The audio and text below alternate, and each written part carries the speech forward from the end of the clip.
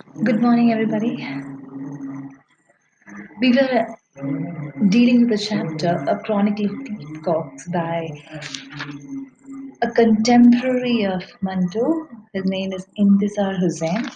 And we started out with a narrator saying how he happened to come across a small news item, a news item that spoke about the peacocks frightened and scattered all directions after an atomic bomb blast experiment that India made in Rajasthan.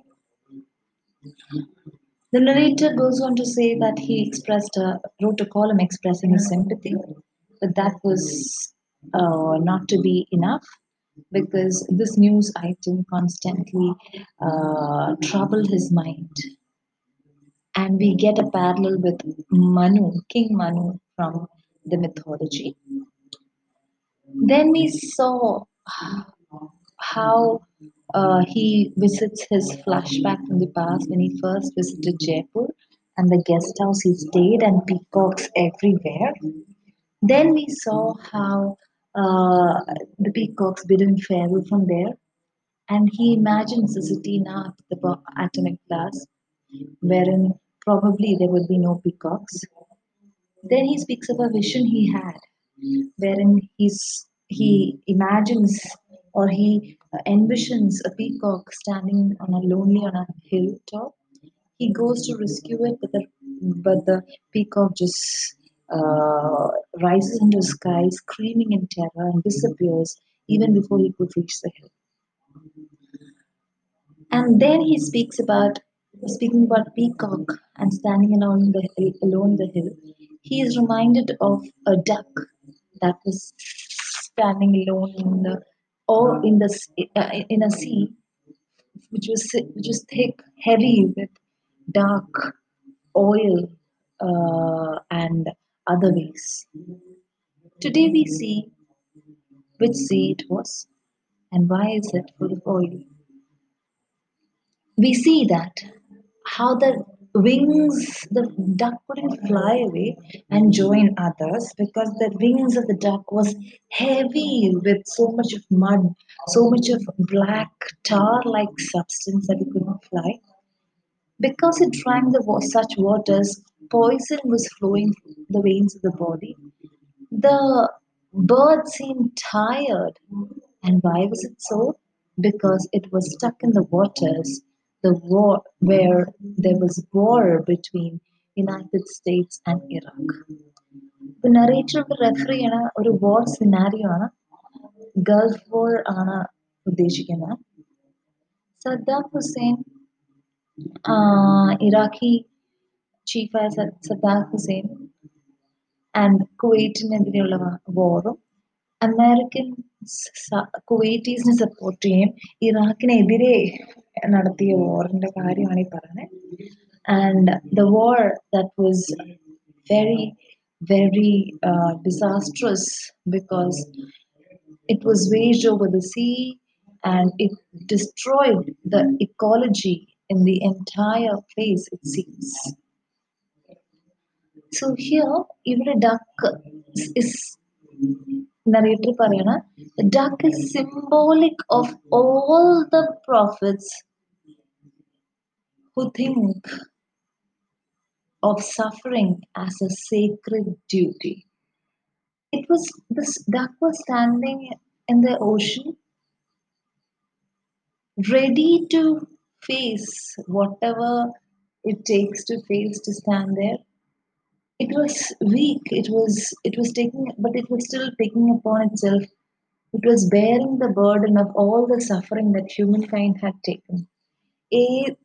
ആ കടലിൽ നിന്നിട്ട് ഇത്രയും ഇത്രയും അനാവശ്യ കാര്യങ്ങൾ അല്ലെങ്കിൽ യുദ്ധം പുറപ്പെടുവിച്ച മനുഷ്യന് വേണ്ടി അവിടെ നിന്ന് ഉരുകി തീരുന്ന ഒരു ഡക്കിന്റെ ജന്മം അതാണ് കാണിക്കുന്നത്. അപ്പം നറേറ്റർ പറയുന്ന ഈ ഡക്ക് വേറൊന്നുമല്ലെങ്കിലും എല്ലാ റിലീജിയസ് ടെക്സ്റ്റിലും കാണുന്ന പ്രോഫിറ്റുകളെ സിംബലൈസ് ചെയ്യാണ്. മനുഷ്യരാശിക്ക് വേണ്ടി മനുഷ്യർ ചെയ്യുന്ന സിൻസിന് വേണ്ടിയിട്ട് അവരവരുടെ ജീവൻ കൊടുത്തു പോലും അത് ഏറ്റെടുക്കാൻ അവർ തയ്യാറായി നിൽക്കുകയാണ്. They are paying for all the sins that humankind has been doing. അപ്പോൾ ഡക്ക് അദ്ദേഹം പറയുന്നത് സിംബോളിക് ഫോർ പ്രോഫിറ്റ്സ്. നമ്മൾ നേരത്തെ കണ്ടു പീകോക്ക് എങ്ങനെയാണ് symbolic of love, peace, grace, beauty എന്നൊക്കെ കണ്ടു. അവര് നിലവിളിച്ച് പറഞ്ഞപ്പോ നമ്മളുടെ ഈ യുദ്ധത്തിനുള്ളിലോട്ട് വരെയും അഭിനിവേശവും ഒക്കെ നമ്മൾ കാണുകയുണ്ടായി. Similarly, he gives in another episode, the Gulf War, and he say in the ഡക്കിന്റെ സിമ്പിൾ എടുത്തുകൊണ്ട് അദ്ദേഹം പറയണം, ഇങ്ങനെ ജീവജാലങ്ങളാണ് നമ്മൾ ചെയ്യുന്ന കർമ്മങ്ങളുടെ ഫലം ആദ്യം തന്നെ അനുഭവിക്കണേ, നമ്മളത് കാണാതെ പോകുന്നു എന്നാണ് പറയണേ. The rich line ഞാൻ വായിക്കാം. It is strange that whenever apocalypse is at hand, the rich and the powerful rarely ever pay for their sins. Instead, the poor and the weak take upon themselves the burden of suffering so as to redeem their times.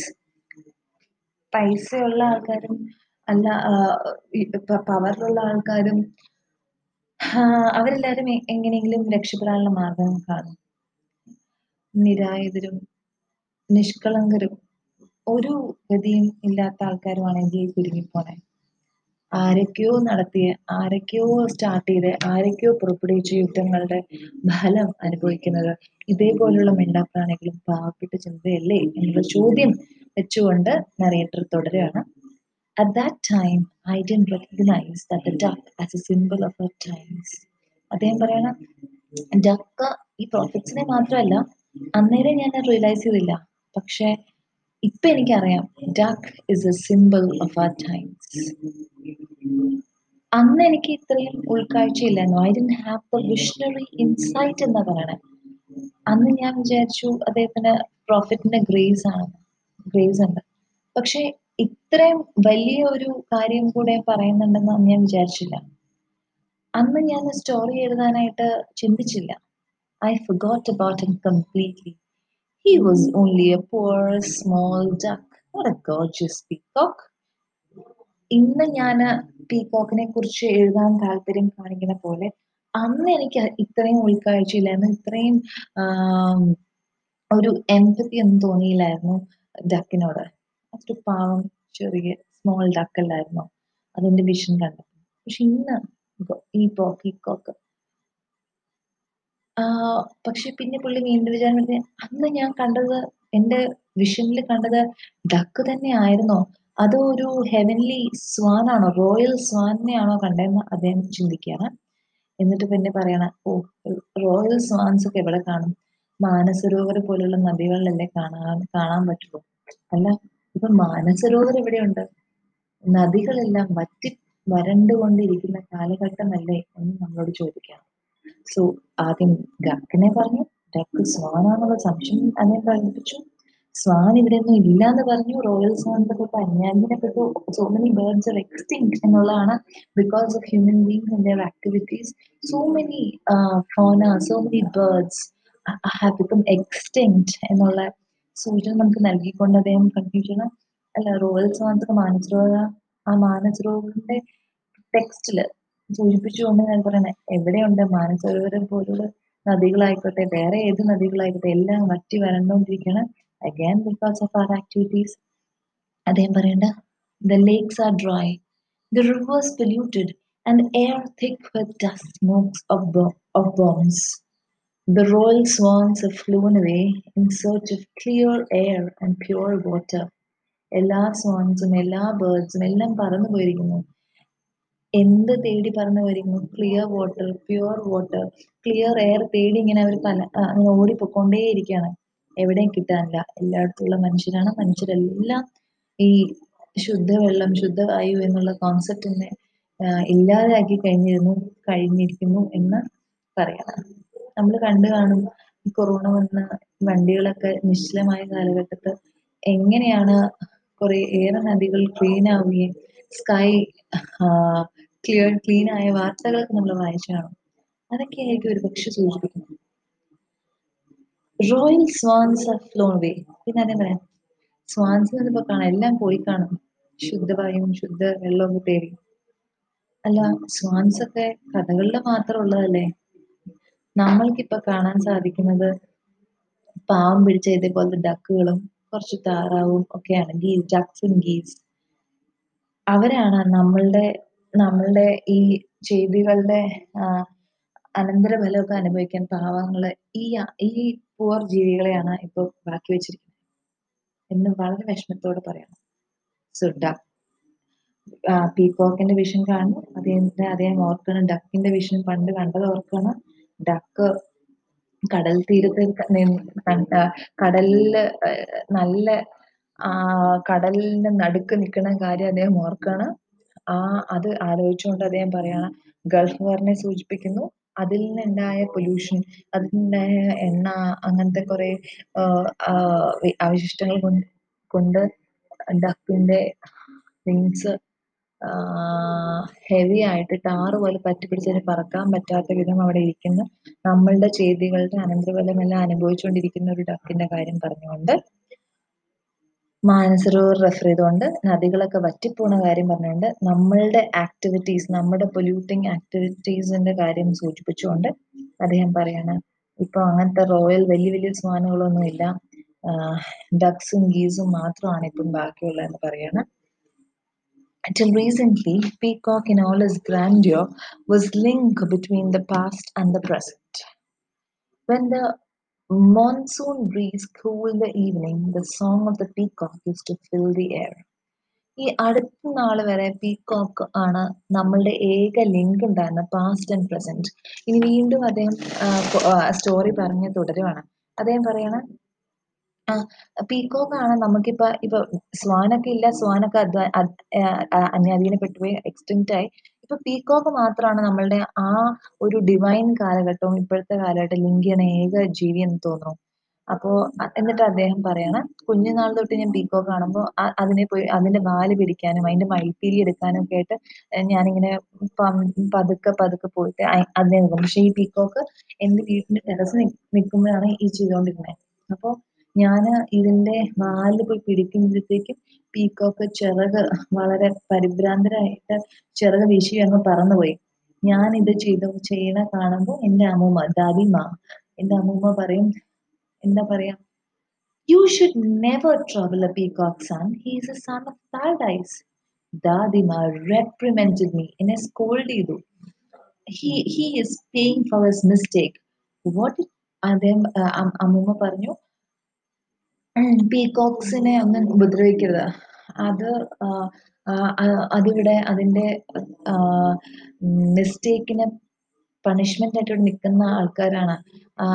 അതുകൊണ്ട് അതിനെ പോയി ഇനിയും punish ചെയ്യരുതെന്ന് പറയണം. അപ്പൊ അപ്പൊ അപ്പൊ കൊച്ചുമോനായ നറേറ്റർ ചോദിക്കാണ്, what did he do to be punished? Oh my son, he is innocent, but he got trapped in the wiles of that wretch Satan. So സേറ്റിന്റെ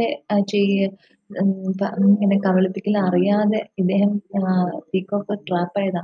പക്ഷെ ഹെവനിലുള്ള ഈ ബേർഡ് ഇപ്പൊ ഭൂമിയിൽ ഇങ്ങനെ നടക്കുവാണെന്ന് അമ്മൂമ്മ പറയണം. എന്നിട്ട് അമ്മൂമ്മ കഥ പറഞ്ഞു കൊടുക്കാണ്. സേറ്റൻ ഒരു ഓൾഡ് മനുഷ്യനായിട്ട്, ഭയങ്കര വയസ്സായ മനുഷ്യനായിട്ട്, കണ്ണു കാണാത്ത മനുഷ്യനായിട്ട് ചെല്ലുകയാണ്, ഡിസ്ഗൈസ് ചെയ്തിട്ട് ചെല്ലുകയാണ്. ഗേറ്റ് കീപ്പേഴ്സിനോട്, ഗാർഡൻ ഓഫ് ഈഡന്റെ ഗേറ്റ് ചെന്നിട്ട് പറയാണ് പോലും കടത്തി വിടാനായിട്ട്. പക്ഷെ ഗേറ്റ് കീപ്പേഴ്സിന് മനസ്സിലായത് സേറ്റൻ ആണെന്ന് കടത്തി വിട്ടില്ല. പക്ഷെ ഇതൊന്നും അറിയാത്ത പാവം പീക്കോക്ക് ഗാർഡൻ ഓഫ് ഈഡന്റെ മതിലില് കയറി ഇരിക്കുവായിരുന്നു പോലും. പക്ഷെ and what happen is that ഇത്രയും പ്രായ മനുഷ്യൻ അകത്ത് കിടക്കാനായിട്ട് റിക്വസ്റ്റിനായിട്ട് പീക്കോക്കിന് പാവം തോന്നിയിട്ട് he എന്തുണ്ടായെന്ന് പറയാം. He flew down to him and said, "Buddy Mia, I will help you across the wall." ഞാൻ സഹായിക്കാം, നിങ്ങളെ നിങ്ങളെ അകത്തോട്ട് കൊണ്ടുപോകാനായിട്ട് ഞാൻ സഹായിക്കാം എന്ന് പറഞ്ഞു. ഇത് കേട്ട പാതി കേൾക്കാത്ത പാതി സേറ്റൻ പീകോക്കിന്റെ പുറകിലോട്ട് കയറിയിരിക്കുകയും പീകോക്ക് ഇദ്ദേഹത്തിനെയും എന്തി ഗാർഡൻ ഓഫ് ഈഡന്റെ വൻമതിലുകൾ കടത്തി അപ്പുറേ കൊണ്ടാക്കുകയും അതുകൊണ്ട് ആദമും ഈവിന്റെ സ്റ്റോറി ഉണ്ടാവുകയും അങ്ങനെ ഗോഡ് പണിഷ് ചെയ്യും. അപ്പൊ ഇത് കണ്ടുപിടിച്ചപ്പോൾ ഗോഡ് പണിഷ് ചെയ്യും. ആദമും ഈവിനെ ഗാർഡൻ ഓഫ് ഈഡനിന് പുറത്താക്കണം. ഒപ്പം തന്നെ പീകോക്കിന്റെ അടുത്തും പുറത്തു പോകാനായിട്ട് പറയുകയുണ്ടായി എന്നാണ് ദാദിമ നറേറ്ററിന് പറഞ്ഞു കൊടുക്കുന്നത്. അപ്പോൾ I was upset when I heard the story and felt sorry for the peacock. Once upon a time, he used to sit on the wall of the paradise, and now he sits on the wall of our terrace. ഒരു കാലത്ത് എവിടെ ഇരുന്ന പീക്കോക്കാ ഇപ്പൊ ഞങ്ങളുടെ വീട്ടിന്റെ ടെറസിൻ്റെലാണ് വന്നിരിക്കണേ. So when I told Dadima this, she replied, "Yes, son, this is what happens when we exile from our own courtyards." അപ്പോൾ ഈ ഒരു സിറ്റുവേഷൻ എടുത്തുകൊണ്ട് തന്നെ അമ്മൂമ്മ പറയാണ്, ഇതാണ് സംഭവിക്കുക. നമ്മളുടെ വീടിൽ നിന്ന് പുറത്താക്കപ്പെടുമ്പോൾ പിന്നെ കിട്ടുന്ന സ്ഥലത്ത് പോയി ഇരിക്കാമെന്നേ ഉള്ളൂ എന്ന് അമ്മൂമ്മ സൂചിപ്പിച്ചുകൊണ്ട് ഇത് അവരുടെ സിറ്റുവേഷനും കൂടെ ഒരു പക്ഷെ സൂചിപ്പിക്കാനിടയ്ക്ക് ഇന്ത്യയിൽ നിന്ന് അവർ പലായനം ചെയ്ത് പാകിസ്ഥാനിലോട്ട് പോയ ആൾക്കാരാണ്. ഇപ്പൊ അത് എവിടെയെങ്കിലുമൊക്കെ കൂടാനേ ഉള്ളൂ, ഇവിടെയും ഇല്ല, അവിടെയും ആൾക്കാർ സ്വീകരിക്കാത്ത അവസ്ഥയിലിരിക്കുന്ന അവരവസ്ഥയും സൂചിപ്പിക്കുക ആയിരിക്കാം ഒരു പക്ഷേ നെഗറ്റീവ്. അത് കഴിഞ്ഞിട്ട് നേരെ ഇദ്ദേഹം പോണത്, അപ്പൊ നമ്മളിപ്പം ഡക്കിന്റെ കാര്യം പറഞ്ഞു, പീകോക്കിന്റെ കാര്യം പറഞ്ഞു, ഗൾഫ് വാറിന്റെ കാര്യം പറഞ്ഞു, അത് കഴിഞ്ഞിട്ട് സ്വാൻസിന്റെ കാര്യം പറഞ്ഞു, സ്വാൻ ആണോ അല്ലെന്ന് അല്ല സംശയം പറഞ്ഞു.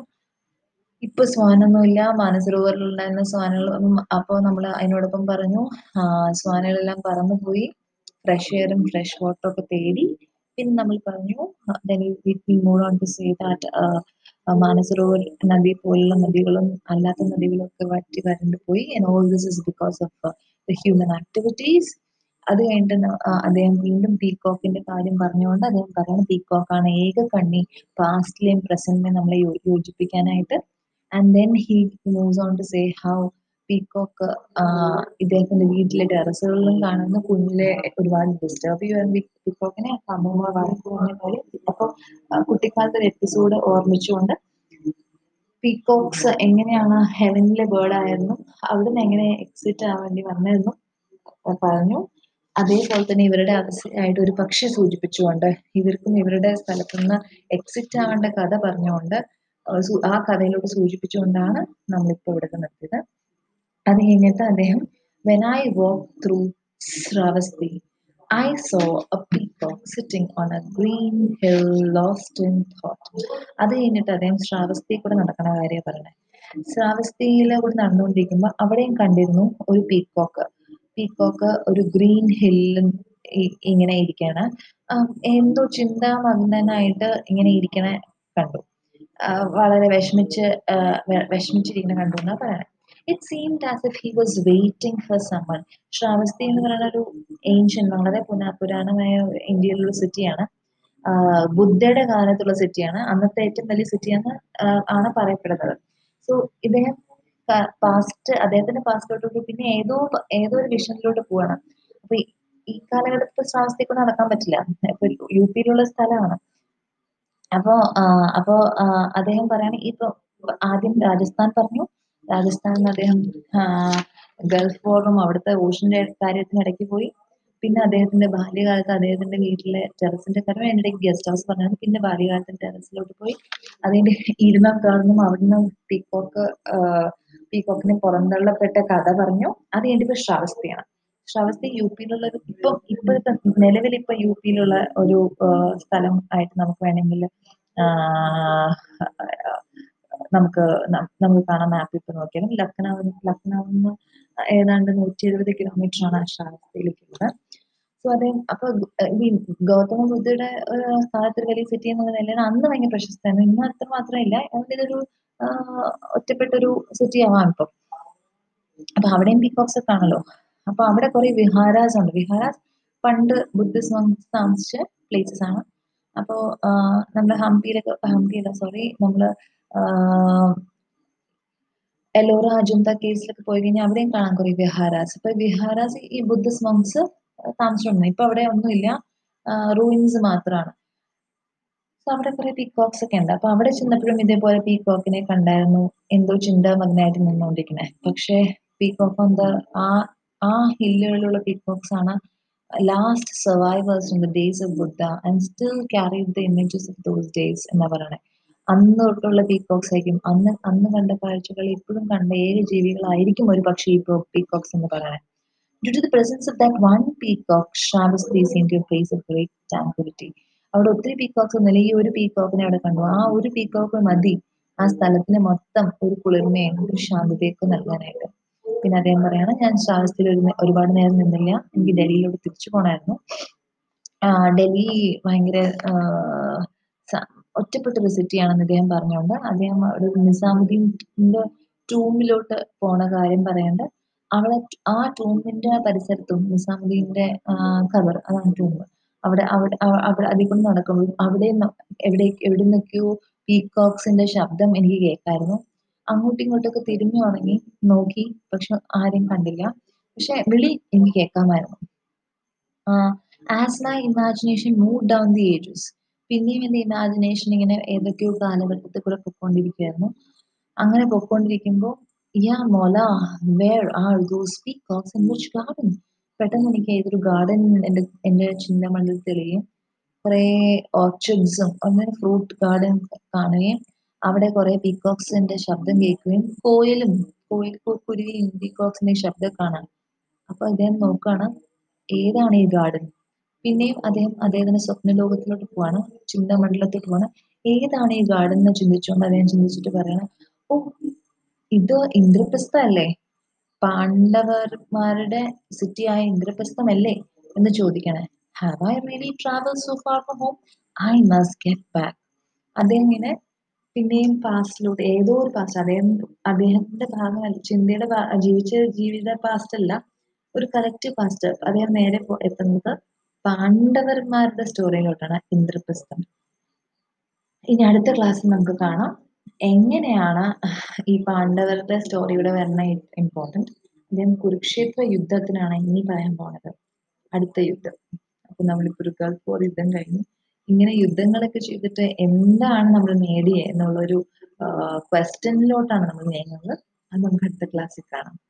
സോ ഇന്ന് കണ്ട ഇത് നമ്മൾ ഒന്നുകൂടെ പറയാണ്. ഗൾഫ് വാർ, ഒരു ഡക്കിന്റെ ഇമേജ് അതിനകത്ത്, ഡക്കിന്റെ ഒരു ഇമ്പോർട്ടൻസ് ഓഫ് ദ ടൈം എന്താണ്, പ്രോഫിറ്റിന്റെ സിമ്പിളായിട്ടും പിന്നെ നമ്മുടെ കാലഘട്ടത്തിന്റെ സിമ്പിളായിട്ടും നമ്മൾ ചെയ്യുന്ന ചെയ്തികളുടെ ഒരു ബലിയാടായിട്ടും ഒക്കെയാണ് നമ്മൾ ഡക്കിനെ കണ്ടു. അത് കഴിഞ്ഞിട്ട് റിവേഴ്സ് പറ്റി വരണ്ട് പോണ കണ്ടു. പിന്നെ അദ്ദേഹത്തിന്റെ കുട്ടിക്കാലം കണ്ടു. അപ്പൊ തൊട്ടേ അദ്ദേഹത്തിന് പീകോക്സിലെ കണക്ഷൻ കണ്ടു. അദ്ദേഹം പിന്നെ പീകോക്കിന്റെ ഈ ഫ്ലാഷ് ബാക്ക് സ്റ്റോറി, അദ്ദേഹത്തിന്റെ അമ്മൂമ്മ പറഞ്ഞ കഥ നമ്മൾ കണ്ടു. അത് കഴിഞ്ഞിട്ട് നമ്മള് ശ്രാവസ്തി എന്ന സ്ഥലത്ത് കണ്ടു, ബുദ്ധയുടെ സ്ഥലമാണ്. അവിടെ ഒരു പീകോക്ക് ഉണ്ട്, അതുകൊണ്ട് തന്നെ ആ പൊട്ടിപ്പൊളിഞ്ഞ് ഒരു ഗുണമില്ലാത്ത, ഒരു കാര്യമില്ലാത്ത ഈ സിറ്റിയിൽ പോലും ശാന്തതയുള്ളത് ആ ഒരു പീകോക്ക് ഉള്ളതാണെന്ന് നമ്മൾ കണ്ടു. അത് കഴിഞ്ഞിട്ട് അദ്ദേഹം ഡൽഹിയിലെത്തുന്നു, നിസാമുദ്ദീൻ ടൂമിൽ ചെല്ലുന്നു. അവിടെ കുറെ ശബ്ദങ്ങൾ കേൾക്കുന്നു, പീകോക്സിനെ നോക്കിയിട്ടൊന്നും കാണുന്നില്ല. അത് കഴിഞ്ഞപ്പോൾ അദ്ദേഹത്തിന്റെ ചിന്തകൾ, ഇമാജിനേഷൻ ഒരു നല്ല ഗാർഡനിലോട്ടും എല്ലാം നീങ്ങുന്നു. ഏതായി ഗാർഡൻ അന്വേഷണത്തും അത് പാണ്ഡവന്മാരുടെ ഇന്ദ്രപ്രസ്ഥ നഗരിയുടെ ഗാർഡൻ ആണെന്ന് അദ്ദേഹത്തിന് മനസ്സിലാവുകയും പിന്നെ അവിടെ അങ്ങോട്ട് തുടങ്ങാണ്. അപ്പോൾ അദ്ദേഹം ആലോചിക്കണം, ഞാൻ ഒരുപാട് യാത്ര ചെയ്തു, ഇനി എനിക്കൊരു നാമ ക്രോണിക്കിൾ ഓഫ് പീകോക്സ് എഴുതാൻ സമയമായി. പക്ഷെ ഇനി വീട്ടിൽ ചെല്ലുന്ന മുമ്പ് I have to make another trip to Rajasthan to find out if the peacocks have flown away, have returned. എനിക്ക് പീകോക്സിന്റെ സ്റ്റോറി എഴുതാൻ സമയമായി. പക്ഷെ എഴുതുന്നതിന് മുമ്പ് ഒരു വട്ടം കൂടി രാജസ്ഥാൻ ചെന്നിട്ട് ആ പലായനം ചെയ്ത പീകോക്സ് ഒക്കെ തിരികെ എത്തിയോ എന്ന് നോക്കണം, എന്നിട്ട് വേണം എന്ന് പറഞ്ഞുകൊണ്ട് ഇന്നത്തെ ക്ലാസ് നമ്മൾ നിർത്തുന്നു. അടുത്ത ക്ലാസ്സിൽ ഈ കുരുക്ഷേത്ര യുദ്ധവും പാണ്ഡവന്മാരുടെ സ്റ്റോറി കൊണ്ട് മുന്നോട്ട് പോകാം. Thank you so much.